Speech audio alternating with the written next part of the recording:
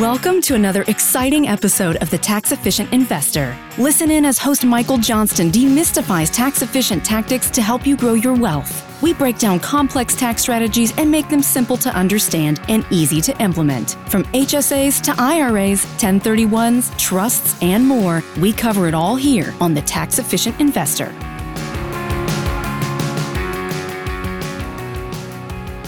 Welcome to the show. I'm Michael Johnston. Joining me today to talk about tax-efficient investing is Chris Carosa. Chris is an award-winning journalist and book author. His articles on Forbes.com have earned more than 3 million page views. He's been featured on CNBC, Fox News, NPR, and dozens of top 50 radio markets. Chris, thanks for joining me today. Well, thanks for having me. So let's jump right in here. We are talking about child IRAs today. So Chris, I've got an IRA. My wife has an IRA. My son, this little guy up here, does not have an IRA. Can I open an IRA for an 8-month-old? Can anyone have an IRA? Well, what's his current salary? That's the question. You need to have an earned income in order to open up an IRA. And believe it or not, yes, 8 months old or even newborns can earn something, because who do you think models all those diaper commercials? And it doesn't have to be. I talk to people who are small business owners who have children. There's actually another advantage we can get to in it later, but don't think of it just as diaper commercials. So, for example, you're in the financial business and you are about helping people build wealth for the future. So you can have your child, your little baby there, be in an ad, whether it's a video ad or a newspaper ad, and that baby represents the future. So you think of it like all the ways that you can do an advertisement that would include a baby in it. It's not just for baby products. It could be for other things too. I remember there's a commercial, I think it was Michelin, you might remember, had the baby in the tire because the tire protects your family. So those are the sort of things that you can do. Now, if you really want to go all out, and I cover this in the book From Cradle to Retirement, which is this book, I can't point to it, this pink book right here, what kids do, what little babies do to get hired, and they usually become models. Well, that's really what it is if you're in advertising. So you could either be a model where you take a picture of you, the baby, or you can take video. And there are modeling agencies that represent this. There are also rules on what you can do depending on what state you're in. And these rules really go all the way back to, let's see. Do you remember the Little Rascals? You do. Okay, black and white cartoon, lots of little kids. Well, one of those kids, he earned money and he lost it all. And so what California decided was that they were going to pass a rule that says if a minor earns money, then that money has to go into a trust where the parent or guardian can't take that money out until after the child, well, really, they can't take it out ever. So you see that things goes on. And some states have rules like that, not all states. The states also have rules on how young a baby can be before they appear in a commercial or before they can be a model. So some ages are 1 or 2 years old, but in New York State, it's 15 days. Wow. So you need to look at your state to see whether or not you're eligible to have a newborn go in there. And why is it important to have a newborn go in there? Well, I do the math. If you say just have a baby 1 year, the first year that they're born, they're a model and they earn $6,000 or $6,500, which is the current cap for IRA contributions. You put that all in there and then be a really lousy investor. You make 2 or 3% less than what the average return is over that period of time. The child at age 70, when the child retires, because that's probably going to be the retirement age at that point, more than $2.5 million. Wow. So that's a good head start on retirement. And it really shows the power of compounding. So I answered your question in a really long way, but I wanted to get key elements. That's great. I think it was Albert Einstein who said compounding interest is the eighth wonder of the world. And that's certainly true when you play it out. I was just crunching some numbers, and I was even assuming you do over 50 years. let's see, $1,000 at 6% over 50 years grows to more than 18,000. Just $1,000 at 8% over 50 years, you get close to $50,000. It's pretty impressive when you do it over the long term. And I think that's the idea here, right, Chris? Is that for a lot of folks, they feel pretty good if they start investing in their early 20s, say, and they're able to compound for a few decades. But it's possible to get, to your point, 60 or 70 years of compounding before an individual is thinking about withdrawing the money to fund their retirement. Oh, yeah. And one of the things that I found when I've interviewed people who have set up these child IRAs for their kids, and also interviewed the now adult children who had those IRAs, is they are so impressed by what happened that for the parents, they're saying, "Oh, I wish we would have done this earlier." But for the kids who are now adults and have kids of their own, they're saying, "I want to do this earlier and more often than what happened to me." The kids don't even have to know about it. So here's the thing about the Child IRA. If you're a minor, you cannot sign a contract.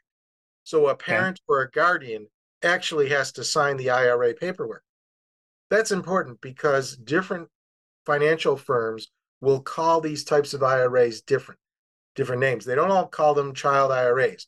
They'll call them custodial IRAs or minor IRAs or minor child IRAs or just IRAs that the parents sign the paperwork for. So there's a lot of different things. It really is the same kind of IRA that you would set up for yourself. But the point is that the kids really, some of these parents that I interviewed, they just set up these Roth IRAs, and they generally were Roth IRAs. We can get into that, why they're Roths in a second, but they'll set it up without the kids knowing because the kids are too young. Right. They're earning money. They might even be spending that money. Let's say a kid earns $1,000 a year and buys a video game or a bike or whatever. Who knows? Probably not a bike, but something like a video game. And the $1,000 is spent. That $1,000 that was earned was spent.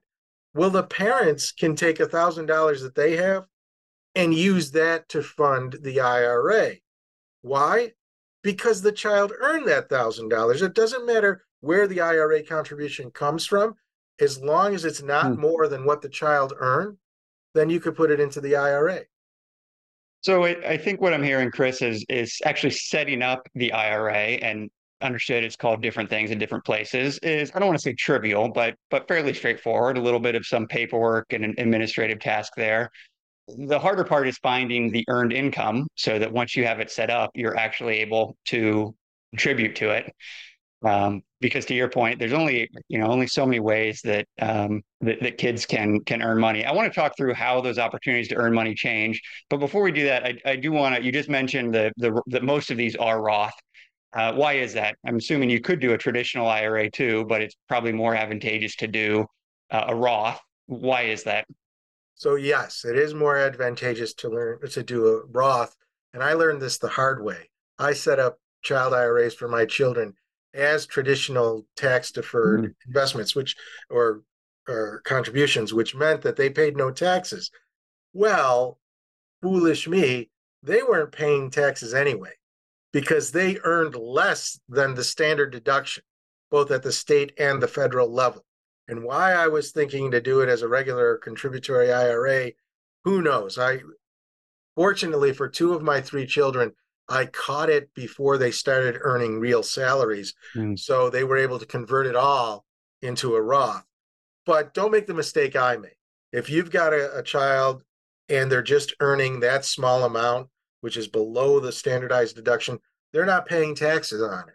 So there's no use to put it into a tax-deferred IRA. Put it into a Roth, they'll never pay taxes on it. That's the key. And then, also, if you own your own business, depending on how that business is structured or what sort of legal organization you have, primarily if it's a proprietorship, or I think some form of partnerships, can't be a corporation, a C corp or an S corp. So if it's something other than that, then if you hire your child, the rules are you don't have to pay payroll taxes. The child doesn't have to pay payroll taxes or any other sort of taxes on any earnings. So you can pay the child this below standard deduction amount, without any payroll taxes, no income taxes because it's below the standard deduction, put it into the Roth, never pay taxes on that money, and you can have more than a couple $1,000,000 of tax-free money. Well, your child could when they retired. And again, that's a really good start to a healthy retirement. Yeah, it's great. And, I love too that there's kind of this restriction and that they can't take it out until retirement, right? So you don't generally have to worry about them blowing it on something foolish in their early 20s. So let's talk about you talked about how an infant could potentially earn money from being in a commercial or modeling stock photos. Kind of talk through as that child grows up. Like I suspect that once you get towards your teenage years, it gets a little more traditional or obvious. My first job, Chris, was bagging groceries at Kroger in Columbus, Ohio. It gets kind of more straightforward, I guess, then as the child has paychecks, et cetera, and the earned income is more obvious. But kind of between those two ends of the spectrum, what are some ways that you heard of people generating this earned income for their kids so that they are eligible to make a contribution to a Roth IRA? Well, before I get to that, let me answer the question that you didn't ask, but you sort of implied before. And what I found out when I interviewed people is exactly your point. What do you do at different ages? What did they do at different ages? In your teenage years, it's a lot easier. And that's why I wrote this other book, which is over here, How to Turn Your Teen into a Millionaire.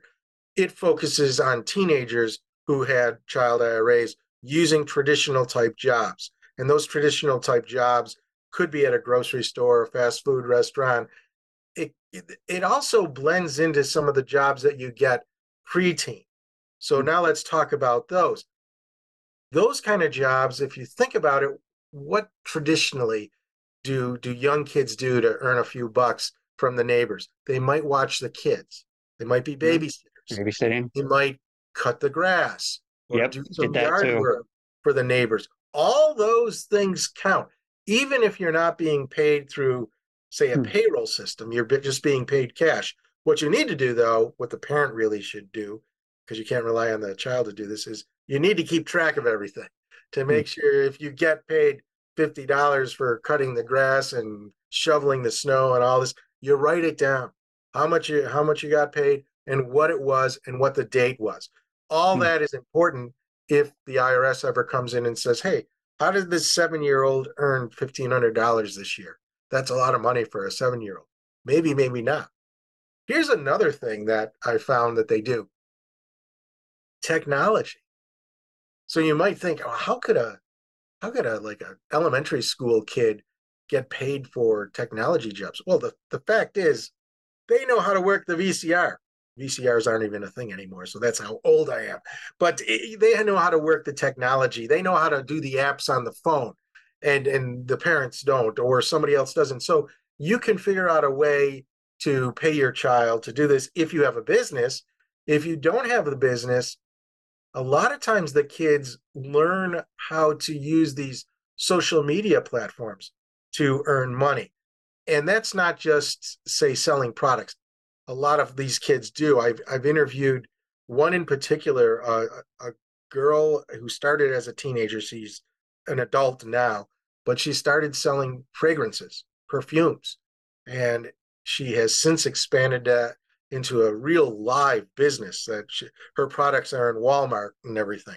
But she started as a teenager, and those are the sort of things that teenagers or preteens can do. Another example is this: middle school age. So this would be preteen, a child, a girl again, really. And I don't know if these are girl kind of things or whatever. They tend to be creative, and they had book bags or something like that they would carry around in school. And this girl said, I didn't want a plain one, so I'll make a fancy one for me. Well, it was really cool and all her friends liked it, so she made it for her friends. And then their friends liked it, and she said, well, you know what? I can't do this for free. I have to set up a little business. And she did. So she got paid that way. There was another example of a boy who lived next to a golf course. And what he would do is he would go into the ponds or the water hazards and pull out all the balls. and then resell them, have a little bucket of balls and resell them as people went into the golf course. So there are these creative things that kids could do. There's a whole chapter or two in the Cradle to Retirement book that really focuses on these different age groups and what kind of jobs they can have with examples. So if you're a parent, you're wondering what your child could do, take a look at those and see if you have any ideas there. Yeah, this is fun. You're taking me down memory lane here, Chris. As you're rattling off some of these things, I'm going back to going to my grandpa's house in Florida and collecting those golf balls and putting them in egg cartons, and then you sell them for a couple bucks or whatever it was at the time. So it sounds like your suggestion is, regardless of how the money's coming in, if you're a parent, get a notebook, or I guess if you want to be in the 21st century, you fire up a Google spreadsheet or whatever it is, and just enter in date, some notes, the money that was made, so that I think the point of that is, if you do get audited down the road, you don't have receipts. These kids aren't getting 1099s for the lemonade stands that they're running, but you've got some record of it, and you can point to it and say, I contributed $1,000 to little Timmy's Roth IRA this year. Here's where all that money came from. Right. Is That's that the what idea you need to do. Yeah. You should Yeah. have some simple records. It could be as fancy or as simple as you want, as long as it's there and you know where it is in case anybody ever asks. Okay. So you've mentioned a couple times here about if you own a business, if the parents own a business, that there are ways to potentially pay the kids.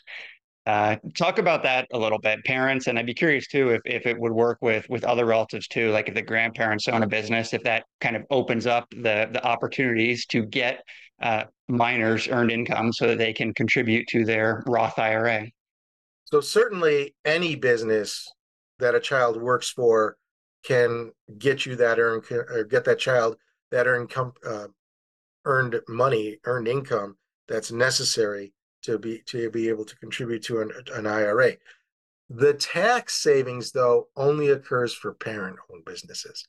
So if the grandparents own the business and hires the child, they're going to have to take out the payroll taxes. So how do you maybe address that in a way where you can eliminate the payroll taxes? Well, here the parents can actually set up a side gig. So it's a part-time job, so to speak, a separate entity. And this actually is easier to do because, like I said, you can't be an official corporation in order to avoid the payroll taxes. You have to be something like a Schedule C. Schedule Cs are really easy to set up. There's virtually no paperwork involved. At most, maybe as you get a DBA from your county clerk, doing business as an assumed name, so it's not under your real name. And then set that up as a business. Treat it as a business, though. Get a QuickBooks thing or something and keep accounts on it. And so your child now is working for that business. It's your business, but your child is working for it. And that business then provides services, say, to the grandparents' businesses. So what are the sort of things that kids do in businesses? It could be anything from sweeping the floors to stamping envelopes, licking envelopes, to simple sorting things. You have to make sure that the job the child does is reasonable for that child. So remember how I said you can have technology. The kid could do technology. Well, not a lot of kids can program in Python. Not a lot of 7-year-olds can do that. Maybe a couple. So you have to demonstrate that the kid is actually competent in that particular area. So as you get older, you're gonna take on more talents as a child, and that means that how much you get paid is more. You don't have to get paid minimum wage, but you do have to get paid something that's reasonable. So if you're sweeping full floors, maybe you get paid a minimum wage. You don't get paid $500 an hour. On the other hand, if you're sitting and posing for a picture, so now this is going back to the advertising or the modeling thing, then you might be able to get paid $500 a sitting, which could be an hour or two. One thing about modeling that you should know is that when I interviewed modeling agencies, what they told me is a child is not a model forever. Very rarely do you have a baby model grow up to be a toddler model, to an elementary school, to middle school, to teenage, whatever, a model. So there's usually like this sweet spot, this window of opportunity of being a model. At some point you grow up and then you lose all those whatever modeling looks that you need. Or the opposite could happen, is that you grow into them and you've got these modeling looks, but only lasts a little bit. So you want to be able to take advantage of that when you could, primarily if you're going to go through a modeling agency. If you're modeling for the family business, it doesn't matter what you look like. In fact, sometimes it's better to look like your family. That could be the ad. Hey, we're all in here. This is a family-run business. Here's our whole family. This is all we do. And so that could be an advantage to do that. There's no modeling looks that's really relevant for that. Yeah, I think I was the former there, Chris. I was a cute kid, and then it kind of disappeared as I got a little bit older. But it's okay. I got some cute photos in the scrapbook, so I'll take it. What about household chores? Can that work? Is that a gray area? Is that a no-no? Household chores, you're going to probably have different schools of thought on that. The safest thing is to not include them. By the way, I'm just a writer on this, a Yeah. reporter and author. I'm not a tax advisor. So you want to actually talk to a tax advisor, a child labor attorney, people who are experts in this field to answer the tough questions. And if it's still kind of fuzzy, well, this is just my opinion, as I always say, if it's fuzzy, don't do it. Be conservative, don't Yep. I think household there's chores forget about. So there's a Sturgill Simpson song. It says, if there's any doubt, then there is no doubt. So I think you and I are like, Chris, a little more, we want to maximize the tax efficient savings, but don't want to end up on the wrong side of an audit. right. So let me ask you about for parents who are listening to this and think this sounds fantastic. I wish my parents had done this for me, but I'm going to do it for my kids. And by the way, that's me who I'm describing right now. My parents, God bless them, not because they were just because they didn't know about this. I never had a child IRA, but it's something that I'm going to do for my kid. Do you have recommendations of what's the easiest way to set this up? Are there some providers that you've heard good things about, others you'd steer clear of? What's the easiest way for someone who's listening to this, who wants to get this up and running? Well, I interviewed what I'll call the big three: Schwab, Fidelity, and Vanguard. But don't limit it to that. So mostly any kind of financial platform.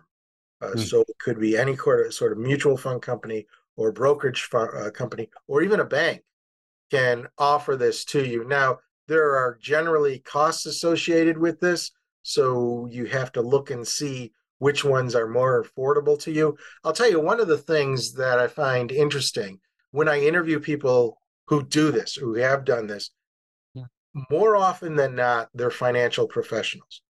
They're not, say, regular people, because the financial planners or financial professionals are aware of this. They're Yep. not just financial planners. They could be brokers. They could be accountants, people like that. They're aware of it. Why don't more professionals do it? Now, some do, but the fact is there's not a lot of money to be made doing this. Think about it. You're just setting up IRAs for kids that are a few $1,000s a year. You can't really generate that much money. But there is still a cost, and different service providers have different costs. Brokers and the mutual fund companies generally aren't going to charge an upfront cost. The cost is going to be embedded somewhere within the investments that you select. Banks, they could do that, especially if they use the brokerage arm of the bank. Or if they don't, maybe there is a minimum or other sort of charge associated with it. So that's probably the most important thing that you want to look at, is how exactly does this financial service provider get paid from the Child IRA? Because if you're only putting in a few $1,000s a year and you're paying $100, that's going to eat away at your potential earnings. Okay. That's great, Chris. This is fascinating. I think this is, I love talking about these types of things on the show. It's great when there are things that are relatively easy and straightforward. Certainly there's, a little bit of a headache here to get this running. but has the potential to create a massive amount of money. And if you calculate the hourly rate you talked about over the course of 70 years, creating north of $1 million in wealth from planting a few little seeds now. I think this is a no-brainer for a lot of people. Is there a catch? Am I missing something? Why don't more people do this? I just think people don't know. When the books came out, I did book tours on it, and I would go to bookstores and Rotary clubs and all these different places to do the discussion of the book. And it's amazing that the people, their jaws just drop down saying, yeah, this is easy. And why am I not doing this? Or I wish I knew when my kids were younger that I could do it. The only people who weren't surprised by it, again, were the financial professionals in the crowd. Oh, yeah, right. This isn't news. I already know about this. Well, yeah, you do. But 90% of the people don't. And part of what I want to do is just get the word out, not only to regular people so that they understand what this is and what kind of advantages and benefits it offers, but also to the financial professional community to help them articulate how to present this to potential clients. And I liken it, I gave actually a presentation to a group of investment advisors. So these are high-level multi-million-dollar client type people. And I explained to them is that look at this as maybe planting a tree for the future in your firm. So you know that over time, these are going to be $1 million accounts. They're not going to be $1 million accounts probably during your tenure at the firm. And this is particularly true for smaller firms now, this type of pitch. And at some point, you're going to have an exit strategy for your company. You're generally going to sell it to people who are below you, within you. Wouldn't it be nice if you could have these oak trees, you could nurture them and grow them so that when it's time to sell your business, the potential is really there. And not only that, so not only does it help you and sell your business, but think about how it really gets you closer to your client. One of the biggest problems that financial providers have is that they establish the relationship with just one generation, the older generation, the parents. And when the parents sort of age out, so to speak, the kids have their own ideas of who to work with. Now, if you're in a family office situation, you've already got this figured out because you're already addressing multiple generations. But most financial providers just view one-on-one, whoever the client is, and their kids, forget about it. But now here's an opportunity really to get the kids involved at the right time. Because here's what happens when kids see what these child IRAs do. It's like winning a game, playing a game. Their eyes just grow wide. You're like, wait, this is my money now? Look at all the digits I have in my account. Now, for a kid, that's only 4 or 5 digits, and they'll be impressed with that. But that's the point, is get them excited, get them enthusiastic, and you could start teaching them. I mean, this goes for parents as well as financial professionals, but the kids are going to be curious. They're going to want to know how to win this game even more because everybody loves winning. Yeah. I love that analogy of planting the seeds that grow into the oak trees. I love the idea of kind of that ancillary benefit too, of a good way to teach your kids about money. You're right. They're going to see that account balance and think, that's a lot of video games or pixie sticks or baseball cards or whatever kids are into now. I guess I'll find out in a few years. But I love that. Besides the dollars and cents of this, it's a great way to teach your kids about money. And I think not enough folks do that. And there's tremendous value in this being a vehicle to do that with your children. Chris, this has been awesome. This is fantastic. I learned a lot. I'm going to get an IRA set up for my son here. I want to thank you for joining us today. Where can folks go to learn more about child IRAs, about your books, about all the different things that you do? Well, for Child IRA, it's really easy. Just go to childira.com and there'll be a website there. You can go to the tool page. I've got tools for parents, tools for grandparents, tools for parents with businesses, even tools for financial professionals. Otherwise, if you're interested in some of my other books, which you see behind me, you can go to chriscarosa.com and it talks about all those books there, or look up my name on Amazon and my authors page, and it'll go through those books too. Okay, great. I'll put links to all those in the show notes. I'm gonna have to have you on again and talk about the history of the hamburger. We don't have time to cover that today, but it's fascinating. Chris, I want to thank you again for joining me today. Really a pleasure. I learned a ton. Thank you. All right, thank you. That's it for today's show. If you enjoyed this episode, please consider leaving us a rating and review on iTunes or Spotify to help spread the word to other investors. And we'll be back soon with another episode.